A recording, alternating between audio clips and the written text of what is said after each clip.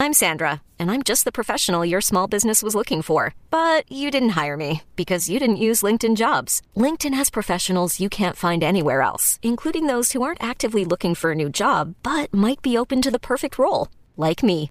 In a given month, over 70% of LinkedIn users don't visit other leading job sites. So if you're not looking on LinkedIn, you'll miss out on great candidates like Sandra. Start hiring professionals like a professional. Post your free job on linkedin.com/recommend today. Introducing the Two-Way V4, where groundbreaking fuel cell technology meets fresh foam cushioning for the ultimate performance. With Fuel Cell, each step feels explosive, delivering unparalleled energy return. Paired with fresh foam, experience maximum comfort throughout the game. Its lightweight textile upper offers support and breathability without sacrificing agility. Whether you're hitting the clutch shot or locking down the opposition, the Two-Way V4 gives you the tools to play at a high level. Learn more and purchase the Two-Way for yourself at newbalance.com.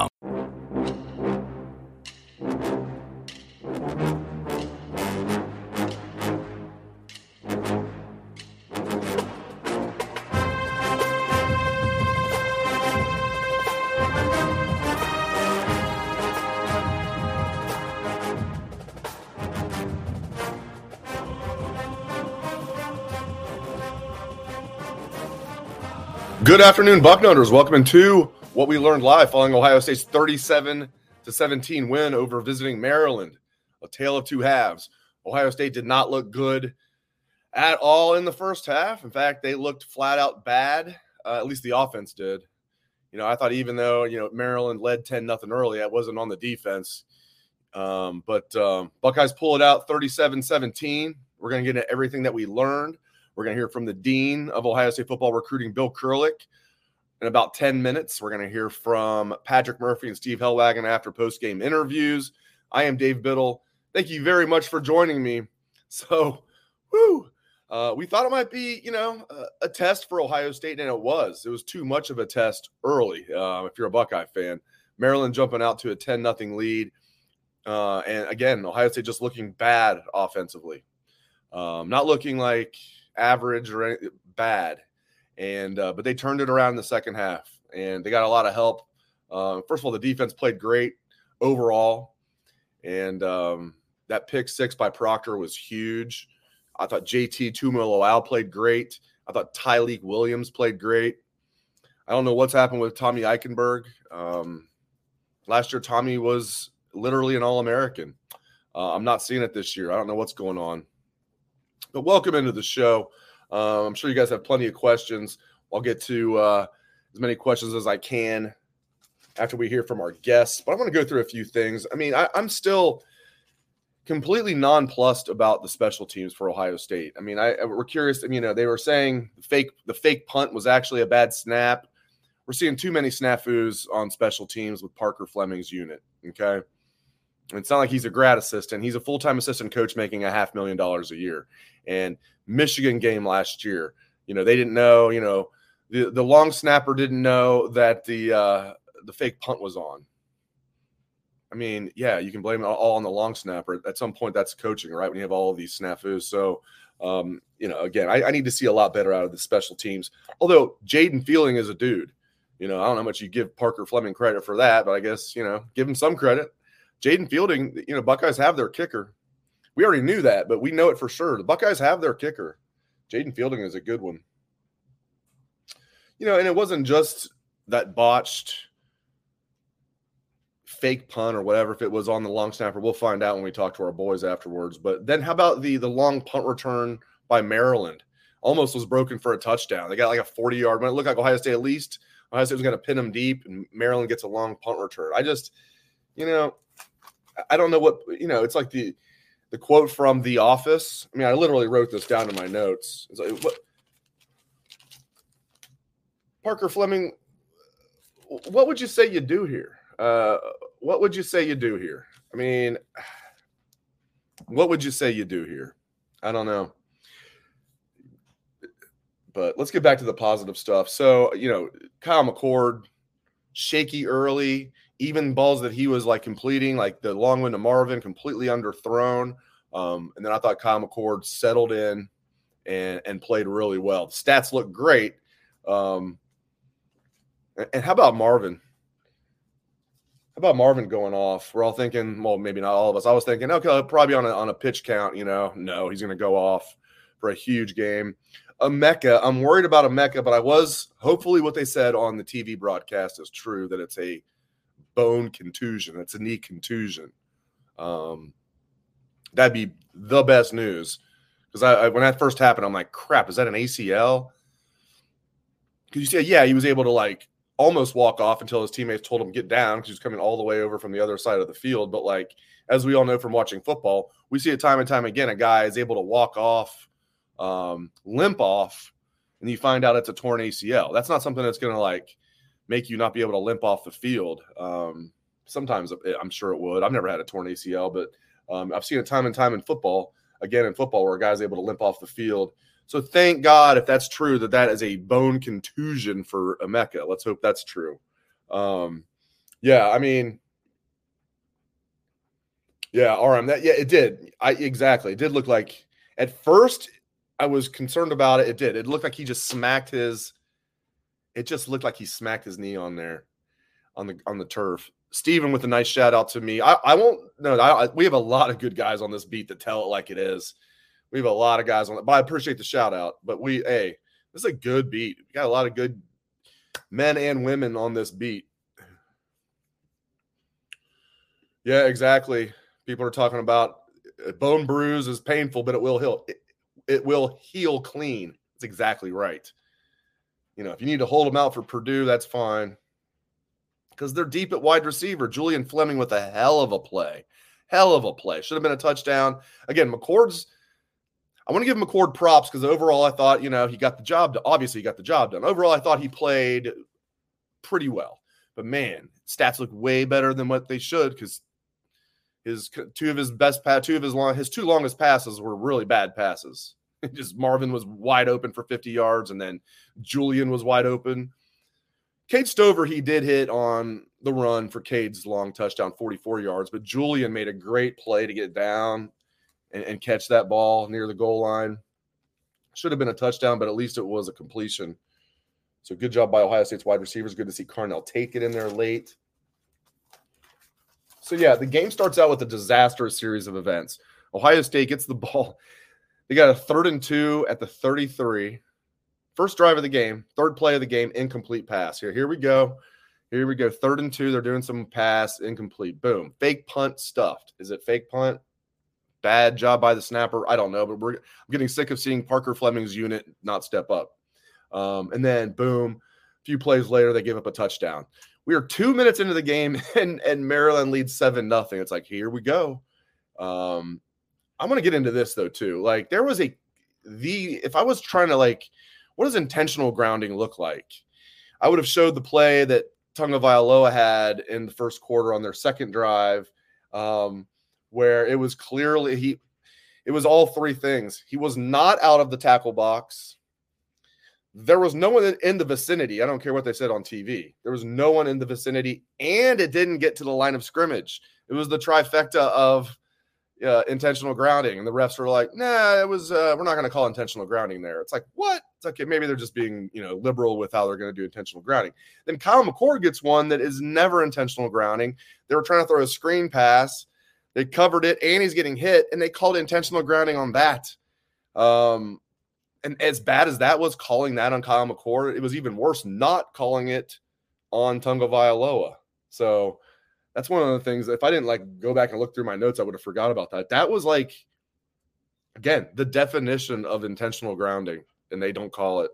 And they're defending it on TV. Oh yeah, there's a guy in the area. I mean, you're talking about the guy in double A deck or whatever, maybe B deck. There was nobody in there. That was the definition of intentional grounding. The only thing you can maybe say is, he was outside the tackle box, but he wasn't. He wasn't outside the tackle box. He almost was. So just a disaster of a first quarter for Ohio State. Down 7-0 at the end of the first quarter. Then they get down 10-0. They're down 10-0. But they came back. So we learned that despite all that, it looked awful. They really, let's call a spade a spade. They looked awful in the first quarter, and they started to turn it around in the second quarter, 10 all at half. And then Ohio State dominated the second half. And 37-17, I'll take that. My prediction was 41-20. I'll take 37-17. Didn't look good early. It looked good late. I'll tell you who always looks good. Bill Kurelic, the dean of Ohio State football recruiting. Dean, good to see you, my friend. Good afternoon, Dave. I was just wondering, were there any games on today? I was out doing yard work, and I was watching the Reds. I think they're in the playoffs today. I gotta have to be off here in a few minutes to watch Cleveland in the playoffs too. So we're gonna have to go quick. Probably. I mean, like our teams are gonna meet in the World Series, right? I haven't like really much. At the All-Star break, the Reds were in first place. Even at the the trading deadline, the Reds were in first place. So I assume that they won the Central. Is that right? Yeah. As the old saying goes, there's always next year. Ignorance is bliss. All right. Before we get to recruiting, I want to talk mostly about recruiting. Where are you at with this game? You're a level-headed guy. I mean, I think I've been saying, hey, I mean, I'll take 37-17. That's the bottom line. But, like, I think both things are true. They looked awful in the first quarter, started to turn things around in the second quarter, in my opinion, and then dominated the second half, Ohio State did. As you, you take a whole, 30,000-foot view of this game, where are you at? Well, first of all, I don't like heights, so I don't want to take the view that high. Okay. I was at the Grand Canyon a couple of weeks ago, and that was a lot of fun, but it's a little dicey. That's a lot of heights and a long way down to the bottom of that canyon. But now, first of all, I think Maryland's pretty good.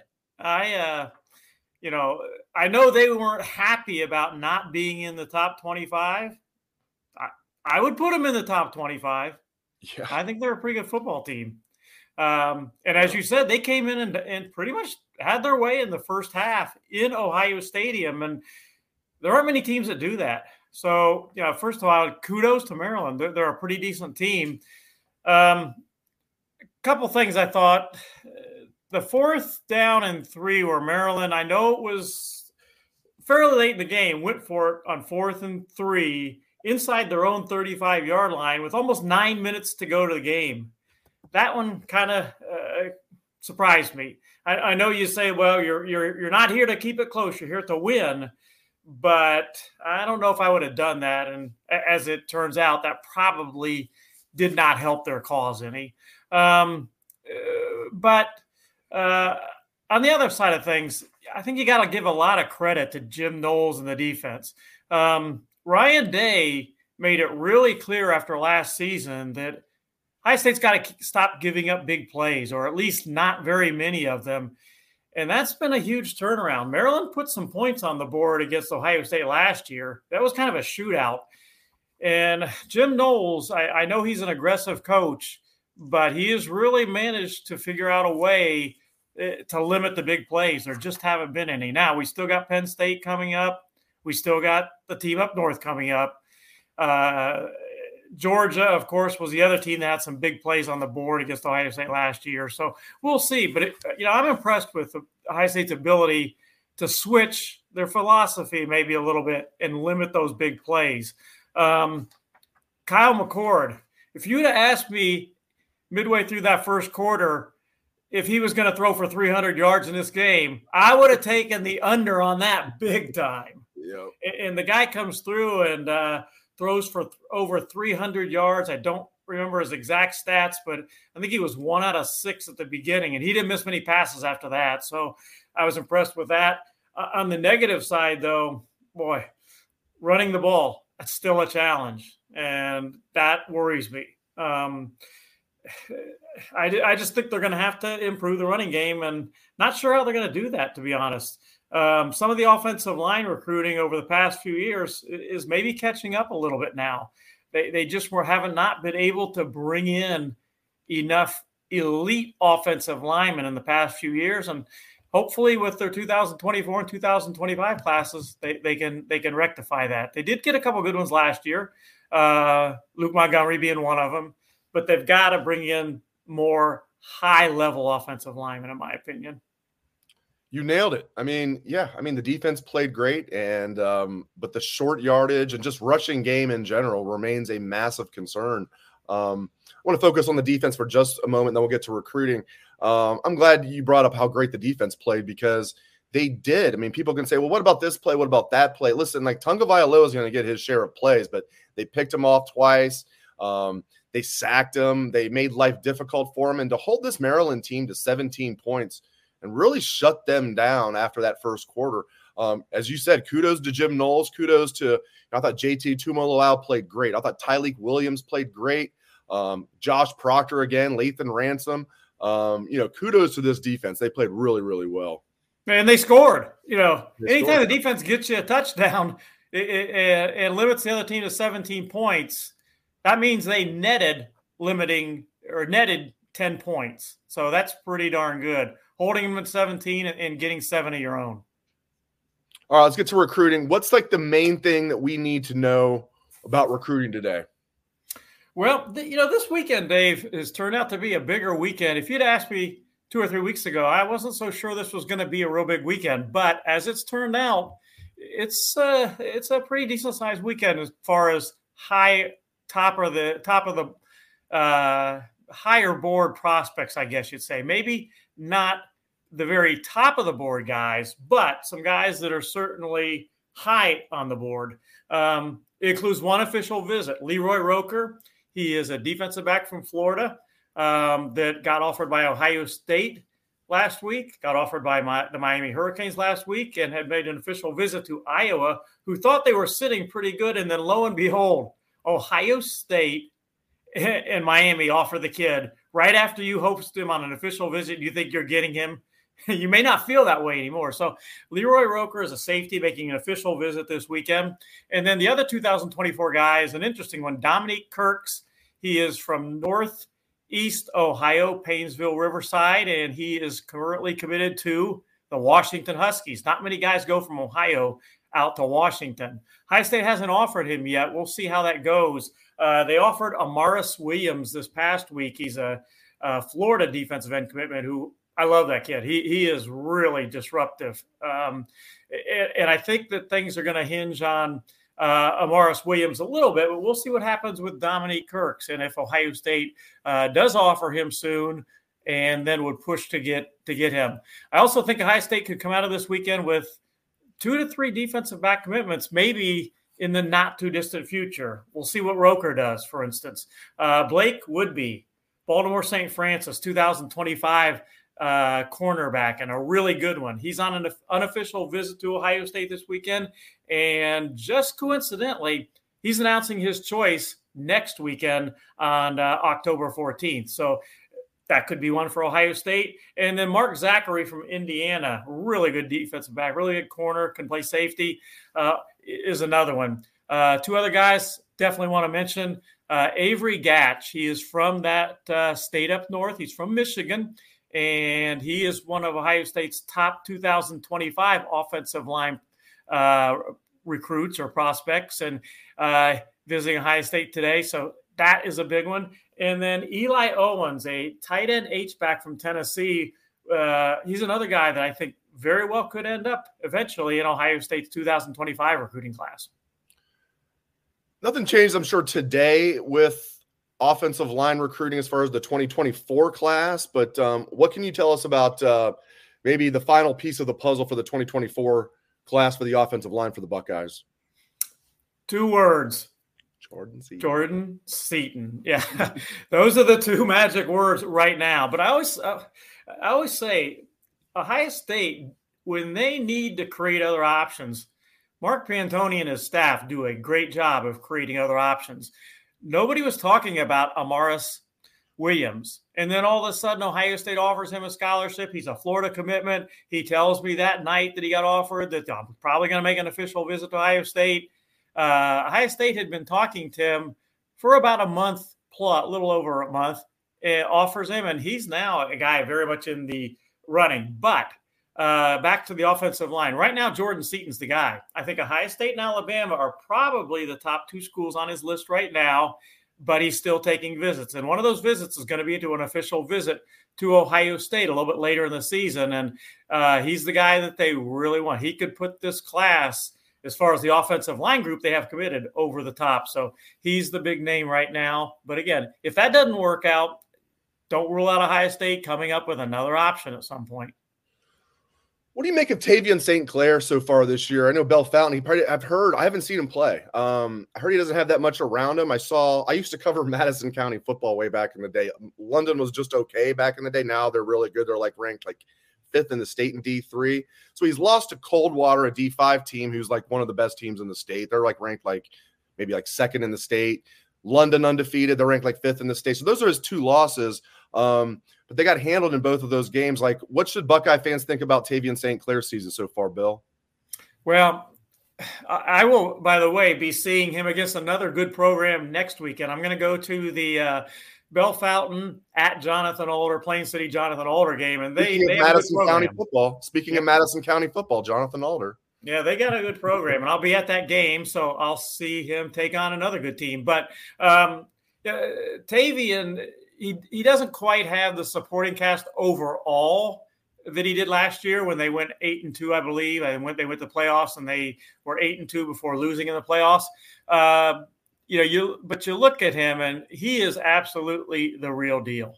He is 6'4". He's about 215 pounds, has a great arm, makes every throw you can want a quarterback to make. In a way, he reminds me a little bit, Dave, of a guy you kind of like, Joe Burrow, in that Tavian is he is a throw-first quarterback. And I said this about Joe Burrow when he was in high school. Joe is a throw-first quarterback that could run, and Tavian's the same way. He can run. He's athletic, and he's got enough speed, but he wants to keep the play alive first and foremost, long enough to make the play passing. That's his first goal, and he is really good at that. Great arm, just tremendous improvement from last year to this year. When I saw him last summer to this summer, he's a guy that I think Ohio State fans are going to be very, very happy with in a few years. So a lot of people have asked me, I'm sure people have asked you, like about Michigan State and flipping not just Michigan State commits, but guys that are currently on the team in the portal. I look at Michigan State's roster, correct me if I'm wrong, like even a guy like J.D. Duplain, I think could play here. I don't even think he would start right now, even if he'd be eligible immediately, which he wouldn't be. Do you see anybody on Michigan State's roster that you think would be a good fit at Ohio State? Are you hearing anything, including recruits that are still in high school? Well, Ohio State has been on top of that situation, and as they always are. Right. They do a great job of figuring out where potential coaching changes might come up, and that one came up. And they are definitely looking and have been looking at that situation. And I've looked at that situation. I agree with you. I'm not sure J.D. Duplain, I think he's a good offensive lineman. I'm not sure that he would necessarily be able to come in and start right away, but he's somebody that I would certainly look at. And I know Ohio State is looking at their roster, and we'll see who gets in the portal from that school. But I think that there will be at least a couple guys that Ohio State will take a look at. And the places you mentioned, we know about, Dave, you might want to look on the offensive line. You might want to look at defensive ends. Those are kind of positions of need for Ohio State still in their 2024 recruiting class. I'll get you out of here on this. This is a little too much. Greg is not a big Justin Fry fan on Facebook, but we do have a lot of people in the comment section who are nonplussed about the job that Justin Fry is doing as O-line coach, and as he's also the run game coordinator. I mean, it's not just he's the O-line coach, he's also the run game coordinator. What's the biggest problems right now? The running game and the offensive line. And recruiting-wise, if he doesn't get Jordan Seaton, okay, so you got the guys in Ohio, you got a guy from Indiana, missed out on Brandon Baker. I mean, where are you at on Justin Fry? Because I've talked him up. Where are you at on Justin Fry as an O-line coach, run game coordinator, and as a recruiter? I think you've got to give him a little more time. I don't think I know our fans can, on occasion, maybe be a little bit impatient, maybe. But I think you've got to give him a little bit more time. I think he's got Ohio State in on some pretty good 2025 offensive linemen. Ohio State is in, I think, great shape. I crystal balled him to Ohio State.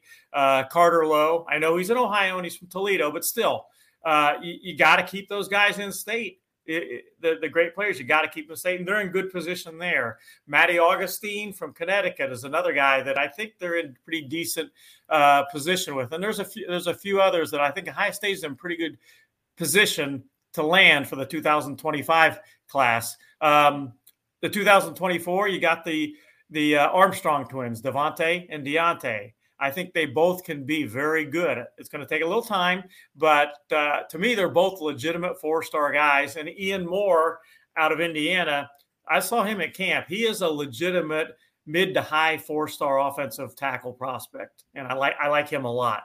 But 3's not enough. Jordan Seaton, he is a huge need. They've got to do better than that, and I think Ohio State knows that. They've got to up their game in the offensive line recruiting, and if it doesn't happen in 2025, then I'll be wondering myself some. But let's give him a little more time here. All right, let's give you no more time because I've already kept you maybe a little longer than what I expected. I said 10 to 15 minutes. This is about 15 minutes exactly.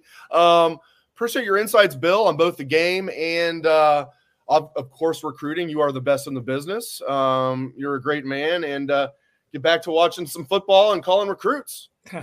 Yeah, just like you, Dave. Saturdays, especially when it's a home game, those are work days. So a lot of guys to talk to and get their – I'm going to be interested to get their vibes on this game from being in the Horseshoe today. And we'll have that on Bucknuts either later today or first thing on Sunday morning.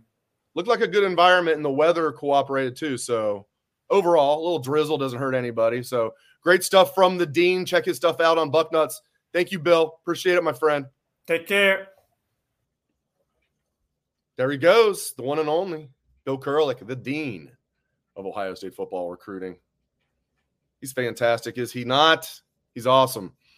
All right, we're going to hear from Patrick Murphy and Steve Hellwagon after post-game interviews, which is they're probably going on right now. I'm watching not really watching it. I have the A&M Bama game on 3-all. A&M at home against Bama. I thought Bama might come in there and take it to them. A&M hanging in there pretty well. 3-all near the end of the first quarter.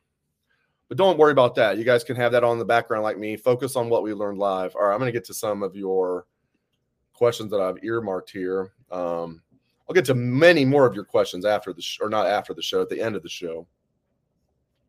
I did star a few questions here.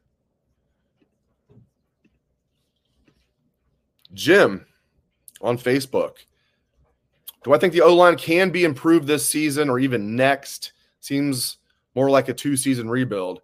It's interesting. Like, my gut reaction is, can it be fixed? I mean, but then you think back to 2014. I remember thinking that offensive line looked garbage to me in 2014. And then by the end of the year, they're pushing around Alabama. So you never know. I mean,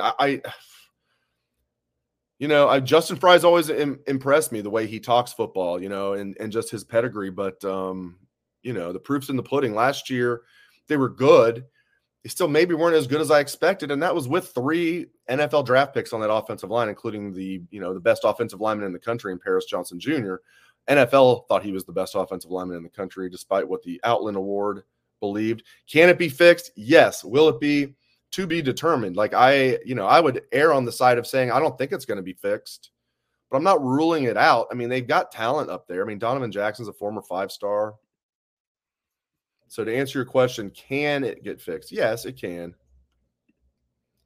Again, Greg is not on the getting a lot of Justin Fry comments. I hear a bill. I mean, we're like less than a year and a half into his tenure. The recruiting misses prior to him were not his fault, but I mean, even right now, I'm not seeing much on the recruiting trail that impresses me. You better get guys from Ohio. Okay, you better get a guy from Indiana, neighboring state. When you yourself are from Indiana and played at Indiana, so none of his gets so far have impressed me. I mean, Luke Montgomery's the best one, and he from Ohio. I don't know, man. Missed out on Brandon Baker. You can give all your excuses, but I mean, last time I checked, I mean, wide receivers get NIL deals too, and Brian Hartline doesn't miss. Another O-line comment. Buckeye 80. Yep. Offensive line needs to run block better. Yes. I like Chip. I thought, obviously we learned that Travion was out this game. I am being told it is actually a minor injury by my guys on the ground there. So I was texting Pat and Steve. I'm like, is this really? They're saying it's a minor. Is this really a minor injury? Because there was some like chatter. It could have been something else because he was like sprinting full speed in warmups, and they're saying, yeah, it is. They just felt like they could win this game without him. No reason to risk it, and they won this game without him. But yeah, I mean, I thought the run blocking was not good. I don't put that on Chip. All right, finally a non-O-line question/comment. Paul on Facebook. McCord needs to improve, Paul says. His accuracy is not where it should be. I agree.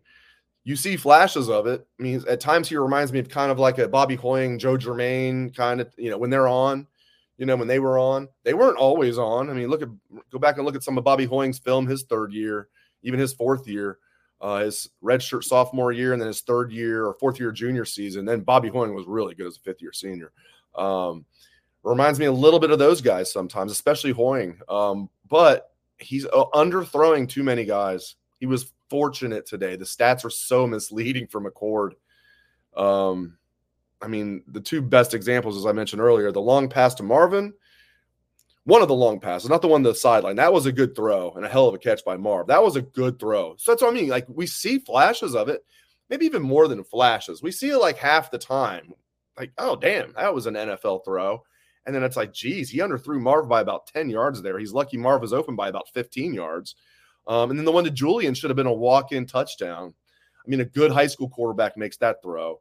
He's lucky that was even complete. Julian did a good job of getting under it and getting his arms under it and getting that long. So it didn't matter. They ended up scoring. I believe they got a touchdown there, didn't they? Correct me if I'm wrong. Maybe it was a field goal. I think they punched that one in, though. But I agree, Paul. He's got to be more accurate. The stats are misleading. I'm not down on McCord. This is kind of what I expected, that they were going to have to, although the running game's not what I expected. I thought they'd have a stronger running game. I was hoping the defense would play like this. So I'm not down on McCord. But now, looking with this running game, he's going to have to play better than what I thought he'd have to play. I said he'd have to play good, maybe not great for them to achieve their goals. He might need to play great for them to achieve their goals if this running game doesn't get fixed. I mean, Justin Fry's got to get on that. From YouTube, LG, this is the reason why we don't get top offensive line recruits, because our offensive line plays like trash, says LG. And the coach isn't coaching them up. More shout outs for Justin Fry.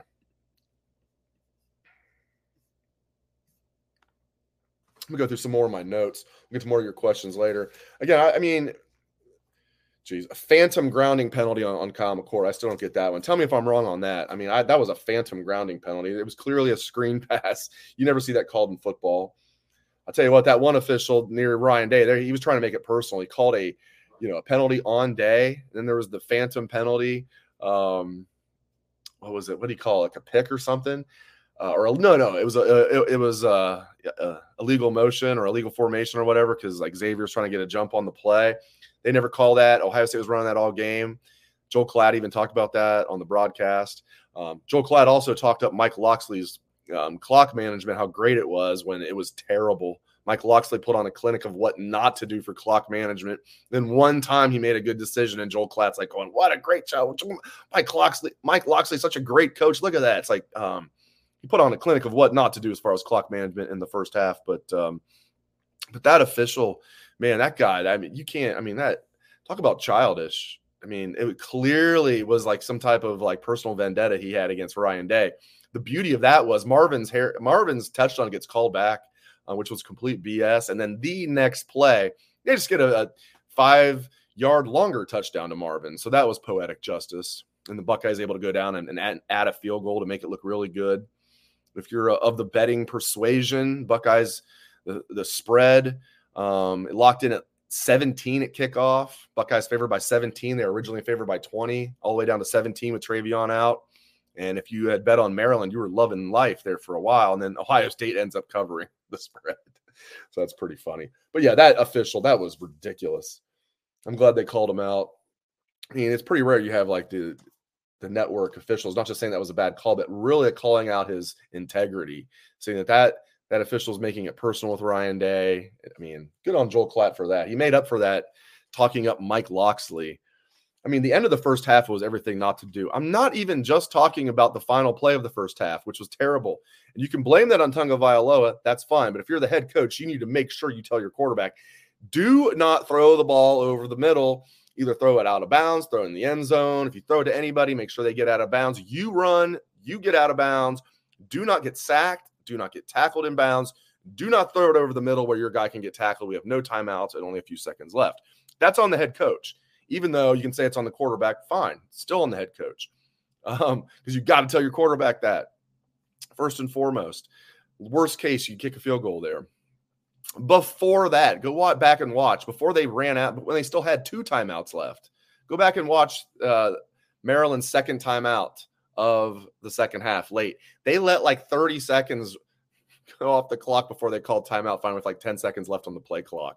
And even then, they're like, oh, good timeout by Maryland there to make sure they didn't drain the play clock down. I'm like, they drained it down like 30 seconds. So then even Tagovailoa's stupid play at the end wouldn't have mattered if they had those 30 seconds back. He took another their last timeout wasn't a good timeout either. So you burned 2 terrible timeouts to save like 10 seconds, and then you have that play at the end of the first half. I mean, Mike Locksley, I tell you what, Mike Locksley helped him out. Tagovailoa, for a lot of the game, was Ohio State's second best offensive player. Marvin Harrison was the best, and then Tagovailoa was the second best, just that pick 6 to Josh Proctor, and kudos to Proc. I say that tongue-in-cheek, but, man, tell you what, man, Maryland helped them out because early on it looked like Maryland was clearly the better team, and Maryland's up 10-0, and from there Ohio State took care of business. Get down 10-0, win the game 37-17. You'll take that every time. 37-7 after the terrible start, and give Maryland some credit. Give Maryland some credit. That's a good team. Are they a well-coached team? No. Are they a talented team? Yes. Yes. Yes. I would take, Tagovailoa, to me, even though like he, had some shaky moments today, I still think he's better than Drew Aller at this stage. I think Aller is going to be a good one down the road. At this stage, I think Tagovailoa is better, and I think he's better than J.J. McCarthy. So that was a good, really good job by Ohio State's defense. Really good job. Hell of a job by Marvelous. The Marvelous one. It's a huge game by Marvin Harrison. When I was foolishly thinking he might be on a pitch count, he might not play. As much. And maybe that was going to be the plan if they, if this wasn't a dogfight. Ohio State ended up winning comfortably if you look at the score, but we all know that wasn't a comfortable win. Let's check in with my boys at post-game interviews. Let's see how things are going. See how close they are to wrapping things up. Hopefully, and it sounds like Emeka's okay, but we're going to find out for sure. And I'm sure that's one of the things they're talking about at post-game interviews. But, it looked like he banged his knee, which obviously is painful, but as we were talking about earlier, but if it's just a knee contusion, I will take that because don't need losing that stud. All right, so we're going to hear from Patrick Murphy and Steve Hellwagon after post-game interviews. I'll let you guys know an ETA on that. But again, JT Tuimoloau, great game out of him, and Tyleik Williams. Those two are really stepping up. And I thought Mike Hall played well as well. I saw Jack Sawyer set the edge a few times. Jack Sawyer did some things that didn't show up in the box score that were solid today.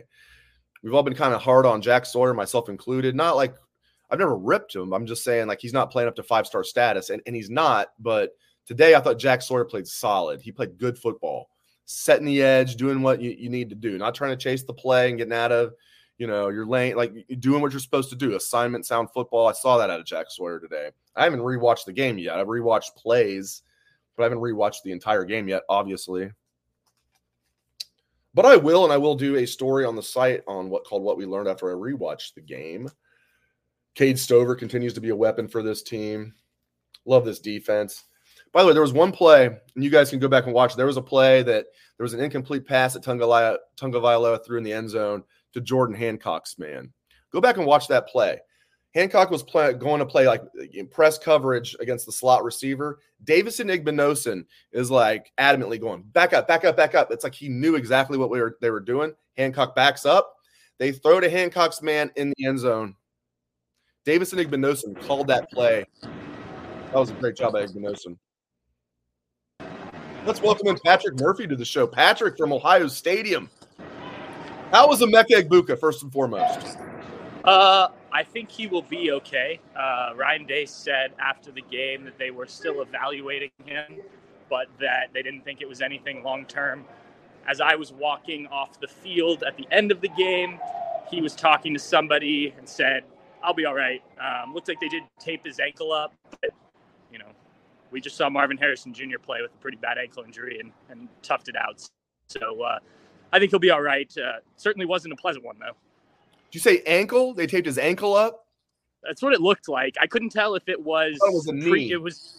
Okay. Well, he definitely had one ankle taped. Maybe he had that coming into the game. But yeah, it sounded like he'd be all right. He was limping a little bit, but they let him stay on the field. They never took his helmet away. So I think it's going to be something he'll have to deal with, but doesn't sound like it's anything long term. Your biggest takeaway from this game, is it the lackadaisical start from Ohio State? Is it the lack of running game, or is it the strong play from the defense, or something else? I think you could touch on any of those, really. Look, they certainly did not start well. Ryan Day was perplexed, is the word I would use by that. I think you could see that on television from when they kept cutting to him. Even after the game, asked about it, he said, he didn't see anything in practice that would have led to that. He doesn't know what the issues were, but was glad that they figured things out in the second half.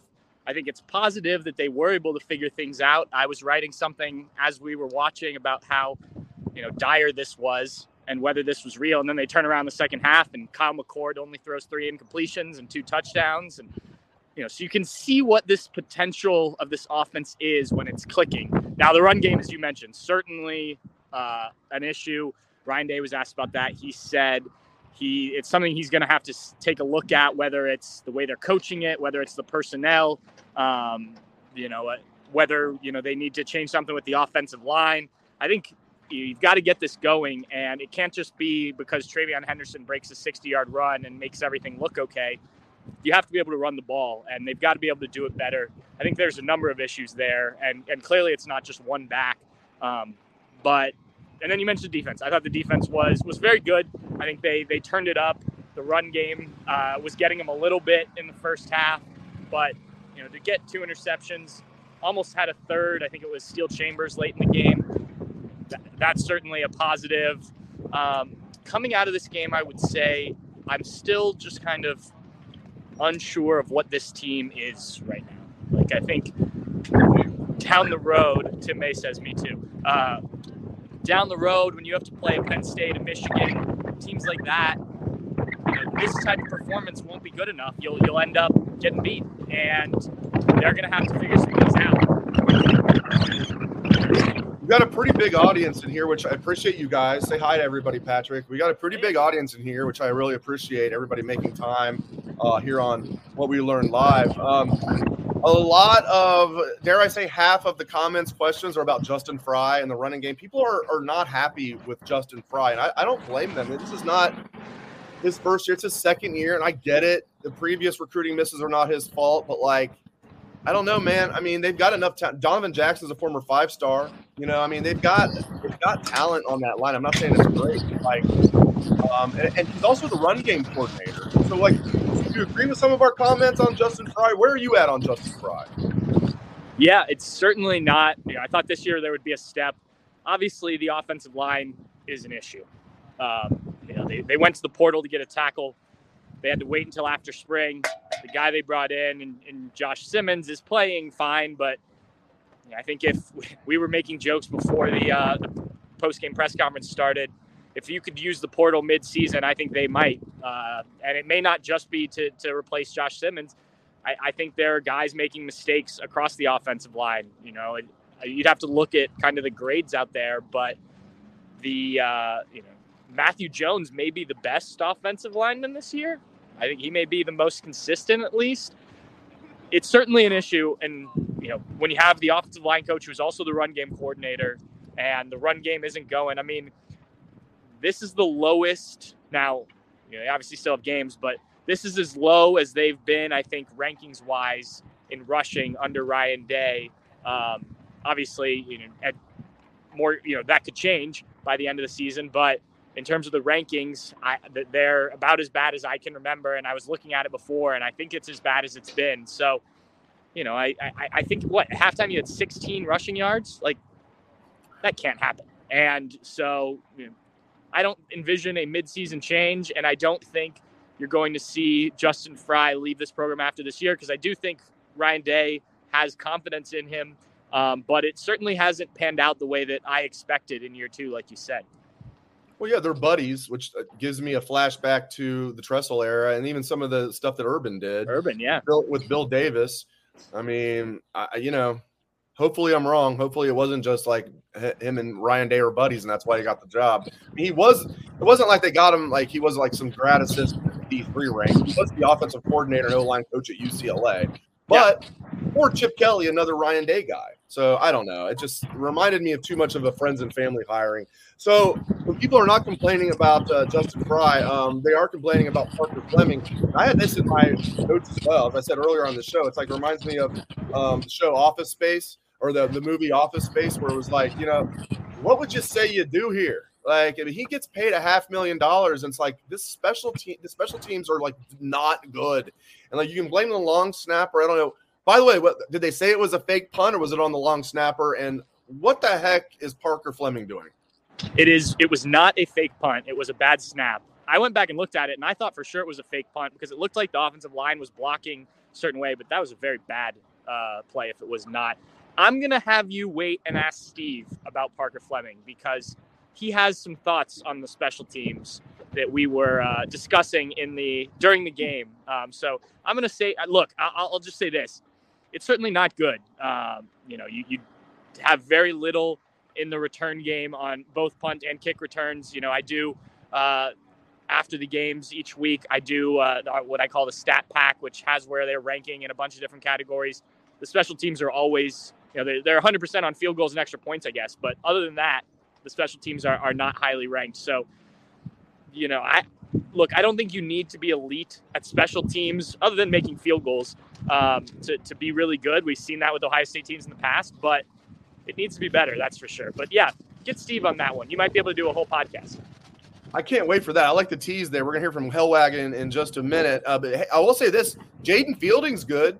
Yeah, absolutely. And look, you ended last season on a missed field goal, right? So you're pretty happy that your kicker is hitting it 100%. Now he hasn't had to kick a long one in the game yet.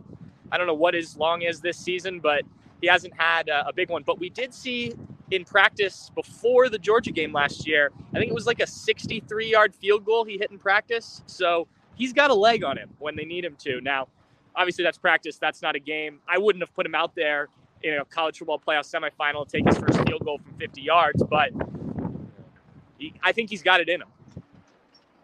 Thank you, Patrick Murphy. Appreciate it, my friend. Great stuff. Thanks, guys. He is Patrick Murphy. We will hear from Steve Hellwagon in just a moment. Apparently, Steve has some thoughts on the special teams. Looking forward to that. As you guys know, Steve is not one to hold back, so already looking forward to that. Patrick with the tease. Steve better come strong after that tease. Better not be like, well, they can improve. I got to go back and watch this game. There's been some Josh Fryer comments. GOJ, Josh Fryer looked lost, he says. He was blocking the back of his own teammates. Oh, boy. Not good. You know what? I mean, and that that's on Fryer. I'm not saying it's not on him, but some percentage of that is on coaching as well. Not seeing that at Justin Frye. All right, Steve Hellwagon joins us live from Ohio Stadium. He needs to get situated. Apparently, Ohio State used to try and play special teams. I don't know if they still do. Steve Hellwagon, we'll give him a minute. We'll give Steve just a minute to get set up here before we hear his thoughts on the special teams. Yeah, I mean, boom. A lot of people with the shout-outs to Parker Fleming. Jim Jackson saying the offensive line needs improvement. We have to give credit to how much of a difference maker Travion Henderson is. Jim Jackson on Facebook. Heck of a basketball player for the Buckeyes back in the day. Oh, that's not the same Jimmy Jackson. We're going to pretend like it is. Yeah, I mean, Travion's had a good year, and he missed the game today. I'm glad you brought that up, Jim, because you got to give Travion his props. He took a lot of heat from fans, and he missed the game today. Steve, you let me know when you're ready, man. I think I'm halfway fired up right now. Before I ask you about special teams, like I asked Patrick about this. Well, what's the latest with Travion Henderson? A lot of people were saying, "Oh, is he really hurt?" What are you hearing about Travion? Well, all I can go by is what Coach Day said afterward, is that he could have played today, but he would have run the risk of aggravating whatever the injury is. Didn't really get specifics on even what this injury is, if it's his foot again or what it might be. We don't even know. So they decided to look big picture and not go through what they went through last year, which is playing him hurt. And he never did get fully healthy or fully healed. And, it wouldn't surprise me if they hold him out of Purdue next week as well, if they feel like they can get through Purdue without him and have him ready to go for Penn State. Again, Coach Day talked about like he would be ready for next week if need be. But, I can't say that everything with the running game is just because Travion Henderson didn't play. I think Maryland had a very good plan defensively. They're a pretty rugged team, and they stacked the box to stop the run. Some of the play calling was just absolutely – I don't even know. After several games of seeing the square peg trying to fit into a round hole, you just kind of realize eventually square peg is not going to go into round hole. I mean, they keep running Trianum short side for 1, 2, 1, 0, 3, nothing. And, who's in charge of this? Can I see whoever's in charge? Because this I talk to your manager. This is just not acceptable. This is not Ohio State football. No. And, they got through it today. I think they wore Maryland down eventually, which they're going to do to 9 teams out of 10. There's a couple teams out there that's not going to work against. And every game I come out of this, I say they got to play better. And if they want to beat Penn State, they got to play much better than this. They want to beat Michigan. They play Penn State or Michigan, you're down 21, you're down 20-0 today. Maryland just didn't have what it took to take advantage of it. And you ain't coming back on that. You ain't coming back. You ain't coming back unless you just throw it up for grabs for Marvin again 6 more times and let him go bail your ass out. It just even then, yeah. It just defies description what we saw here today in so many regards. The first half was, there are words that I could use that I don't like to use.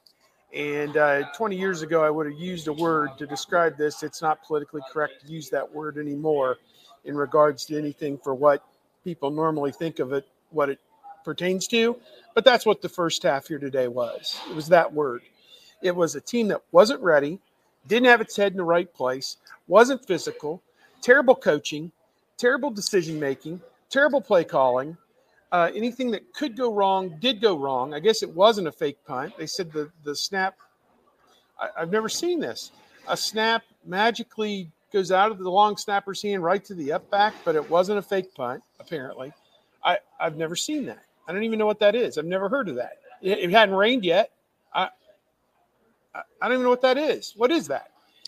They also screwed up a punt in the Michigan game last year that pretty much cost them that. Who knows if that goes well, that they might win the game. This is your all-star long snapper, Furlman, though. I mean, there's not supposed to be any mistakes with Furlman. But Parker Fleming, though, the special teams are just a mess under his watch. I tweeted out, you have Emeka Egbuka standing on like the 35-yard line, and you're down. You need a good return.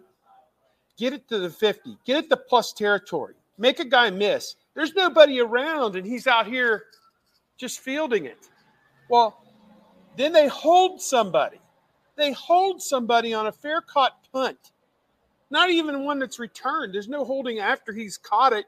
Now I've got to grab a hold of somebody so he doesn't tackle him. These dumbasses are holding people running down the field. This is the dream team that they scream about at practice. Dream team. Whatever it is. It's so bad you can't even quantify it. Okay, hold on a fair caught punt. That's how you lose games. Stupid things like that. That puts them back at the 13-yard line. Good luck. 87 yards. Good luck. Good luck with all that.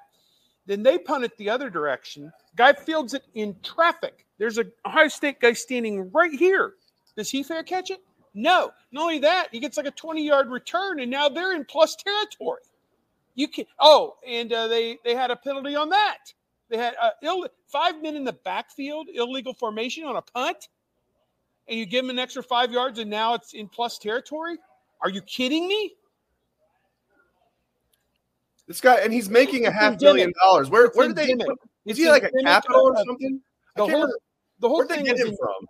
I don't know. The whole thing was he was in-house as like the coffee guy. And then Quality control as the coffee guy. They made him the special teams coach.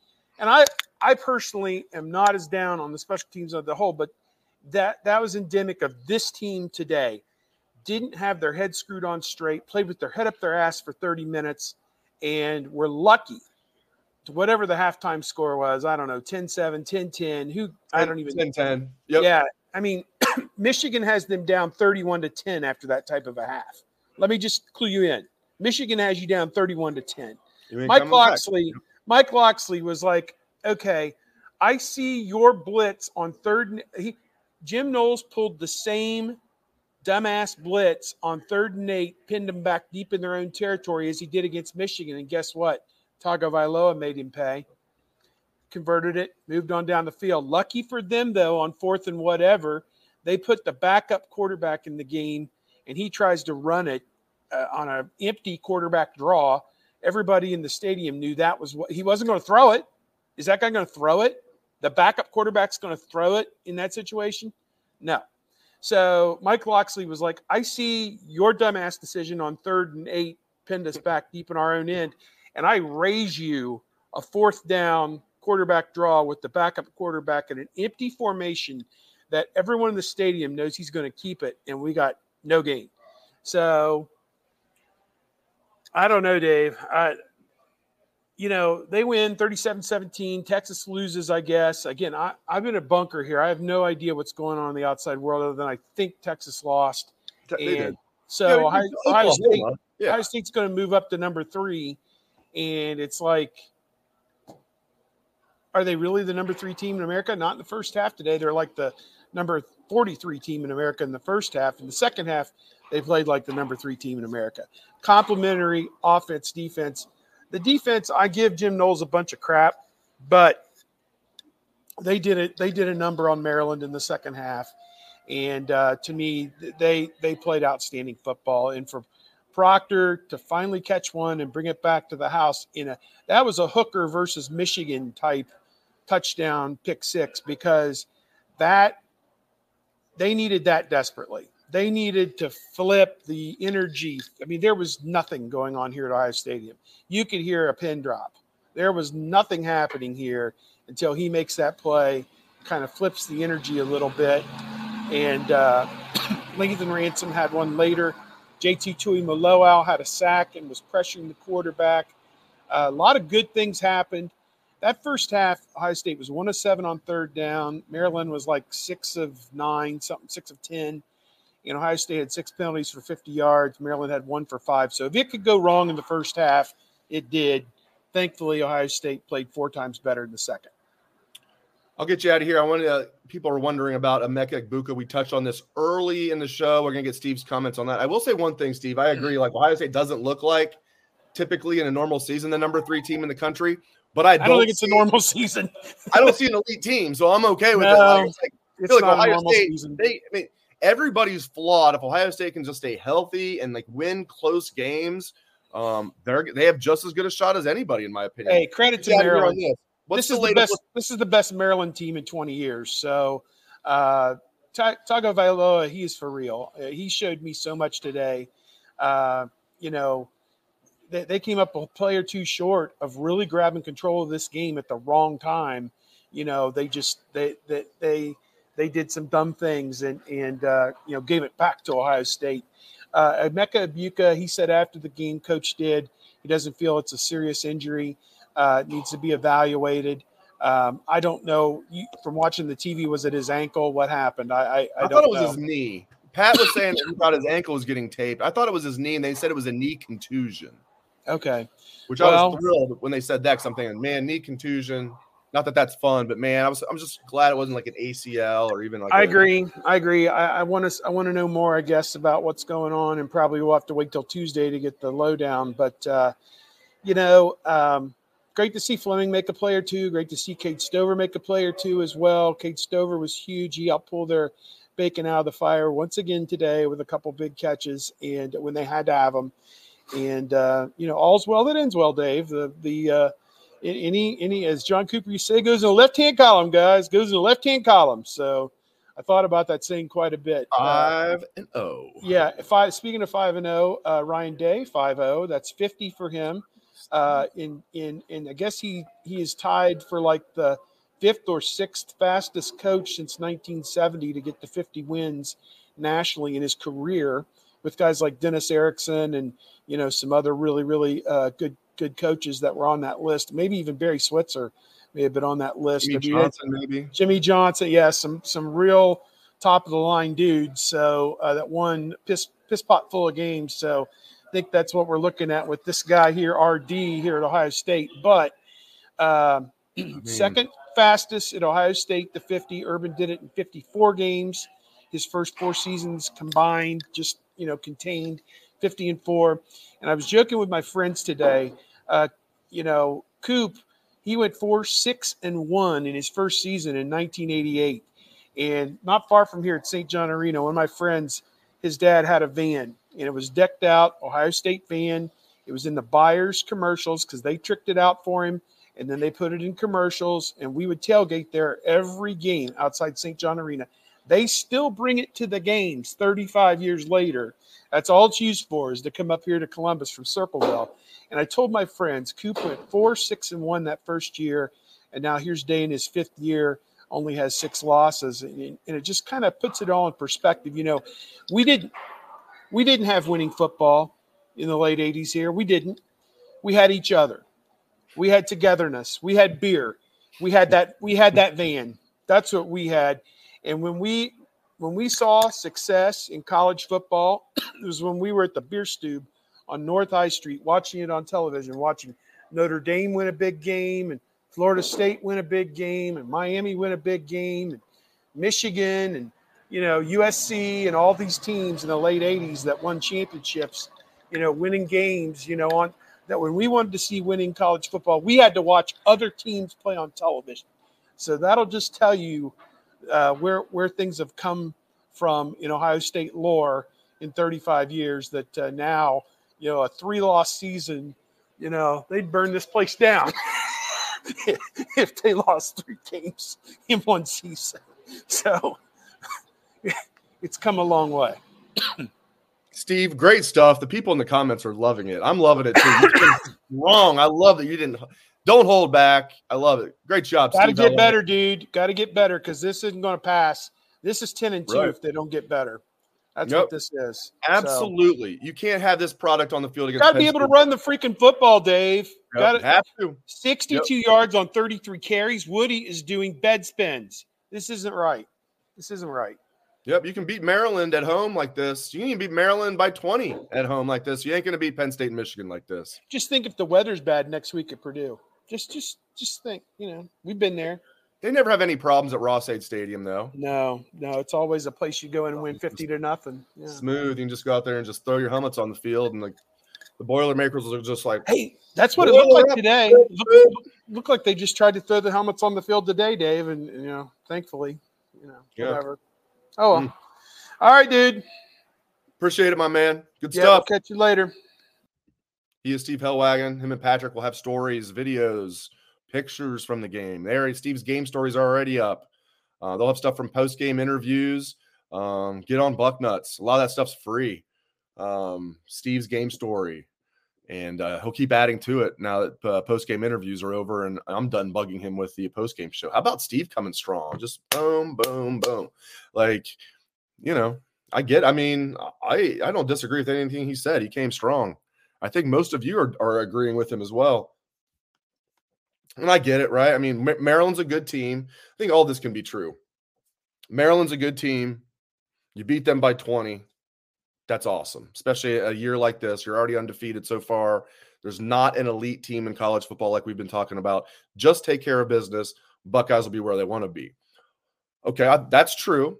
I believe that 100%. I also believe, like Steve articulated, this is not going to get it done against better competition unless they just crap the bed, But Penn State, this is the best Penn State team that they've had in a while. Michigan is Michigan. You got to go to Ann Arbor. And then if they are able to get past those games, get to the playoff, and then today's performance is not going to get it done against whoever you play in the playoff. So they have to get better. Particularly, they have to get better with their run game and special teams. I'm very encouraged by this defense. Yeah, they weren't perfect today, but man, I'm very encouraged by this defense. I mean, Maryland's a good offense, really good. Tagovailoa is a very good college quarterback. He picked him off twice, made life difficult on him, didn't give him any big plays, only gave up 17 points. And that, they gave up 17 points. Really, they gave up like 10. One of Maryland's touchdowns was off that stupid, bad snap on the punt. We now know it wasn't a fake punt, allegedly, and it was just a bad snap. And I don't know what's up with Parker Fleming coaching up long snappers. I've never seen so many gaffes in like an 8-game period going back to last year, as we've seen with long snappers in Ohio State. So short yardage, running in general, and special teams, they've got to shore that up. But I love what I'm seeing out of the Silver Bullets. Love it. Absolutely love it. Other than Tommy, which is a surprise, because Tommy was a second-team All-American last year. I'm just not seeing it this year. He's missing tackles. He's not playing as physical. I don't know what's going on with Tommy. I don't know what that shocks me, because I remember thinking Tommy didn't look very good in 2021. He was a third-year sophomore, and then he had that huge game in the Rose Bowl as a defensive player of the game. It's like, wow, maybe the light came on for Tommy. And then what happened last year? From game one, he was just a wrecker. He was just wrecking plays and making big plays, and even when he wasn't making big plays, he was just so steady, very rarely missing a tackle. Tommy Two Thumbs had the broken thumbs and still was out there making plays. This year, I don't know what's going on with Tommy. I don't know. Hopefully it's just because it was the same. It wasn't just a one-game thing. He was pretty bad against Notre Dame too. Hopefully it's a 2-game thing, because we know what Tommy can do. We've seen it. So my gut is I'm not that worried about it, because I know he's got it in him, and it wasn't just a flash in the pan. He's done it for a whole season. It wasn't just the Rose Bowl or a couple games last year. It was the Rose Bowl and pretty much all of last year. But Tommy looks like he's regressed, which is shocking, because James Laurinaitis is now working with him. I thought that'd be like a perfect marriage. I think those two guys are just like, remind me of each other. Yeah, I'm old enough where I was on the beat when James Laurinaitis was in high school. We were calling him for the old Bucknuts front row radio to get him on when he was in high school. When people were like, who's this 3-star linebacker that Tressel's recruiting from Minnesota that nobody wants? And James was committed to Minnesota at the time, and things worked out pretty well with James Laurinaitis. I still think that was a home run hire to bring in Laurinaitis basically as linebacker coach, even though he's technically a grad assistant. I don't know what's going on with Tommy. I thought Tommy was great last year. I thought Laurinaitis would elevate him even more. So we'll see what happens. But overall, I love what I'm seeing out of this defense. Overall, I think they're playing excellent football. And Ohio State's going to have to win these games against Penn State and against Michigan with their defense. It's going to be relatively low scoring, like we saw against Notre Dame, even to an extent today. Even though Ohio State put some points up late, it was relatively a low scoring game. I mean, Ohio State's down 10-0 early, then it's tied 10-all at halftime, and Maryland goes up 17-10 to start the second half. So even in the second half, they're trailing 17-10. Ohio State is, and then from there, Ohio State dominated. So give them credit; they're trailing 17-10, and they dominate from their 27-0 run. So give Ohio State credit where it's due, but also call a spade a spade. They've got a lot of work to do if they're going to achieve their goals, and it's fortunately, it's a year where there's not an elite team in college football that I see, at least. Georgia's not elite. Michigan's not elite. I mean, Michigan's very good. Don't get me wrong. I don't think they're elite, though. I don't know if they're as good as they were last year. Last year, they weren't elite. Just ask TCU. But Michigan's good. Penn State's good. There's a lot of talk Texas could be the elite team, and they get lost to Oklahoma. So it's just not – there's not an elite team in college football this year. So, but That doesn't mean Ohio State can just do what they did today and get by. They have to be markedly better than they were today. Markedly better. All right. Appreciate you guys rolling with me here. What we learned live. Again, big audience in the house. Appreciate you guys very much. All the comments, questions, anybody who's just watching, listening to the podcast only version. Really appreciate you making time to join me. Thank you very much to Bill Kurelic, the Dean of Ohio State football recruiting. Get on Bucknuts. He will have all the recruiting coverage that you'd ever want and more. Bill Kurelic, the best in the business. So thank you to the Dean. Thank you to Patrick Murphy. Thank you to Steve Hellwagon. And thanks to all of you. I am Dave Biddle. This has been What We Learned Live following Ohio State's 37-17 win over Maryland. The best thing about being 5-0 is the chance to go 6-0. I'll see you next week on What We Learned Live. I'll see you all week on Bucknuts. On our, I almost called it Front Row Radio since I mentioned that earlier on the Bucknuts Morning 5. But I'll definitely see you after the Purdue game next week. Thank you very much for joining me. Again, thanks to Bill Kurelic, Patrick Murphy, and Steve Hellwagon. Hope everyone has a great rest of your day and weekend.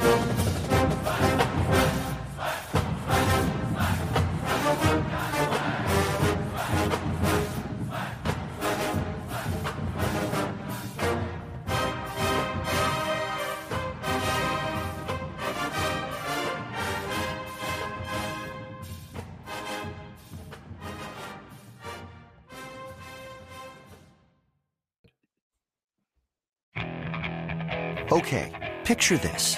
It's Friday afternoon when a thought hits you. I can waste another weekend doing the same old whatever, or I can conquer it. I can hop into my all-new Hyundai Santa Fe and hit the road. Any road. The steeper, the better. Because my all-new Santa Fe is available with H-Track all-wheel drive, so I can hit the trail without a worry in the world. Heck, with 3 rows and best-in-class rear cargo space, I can pack the whole family in with all our gear. We've got available dual wireless charging for our phones, so we'll never lose touch with civilization, and we won't lose touch with the primordial power of Mother Earth. So which is it? Waste the weekend or do something a little more epic? And conquer it in the all-new Hyundai Santa Fe. Visit HyundaiUSA.com or call 562-314-4603 for more details. Hyundai. There's joy in every journey.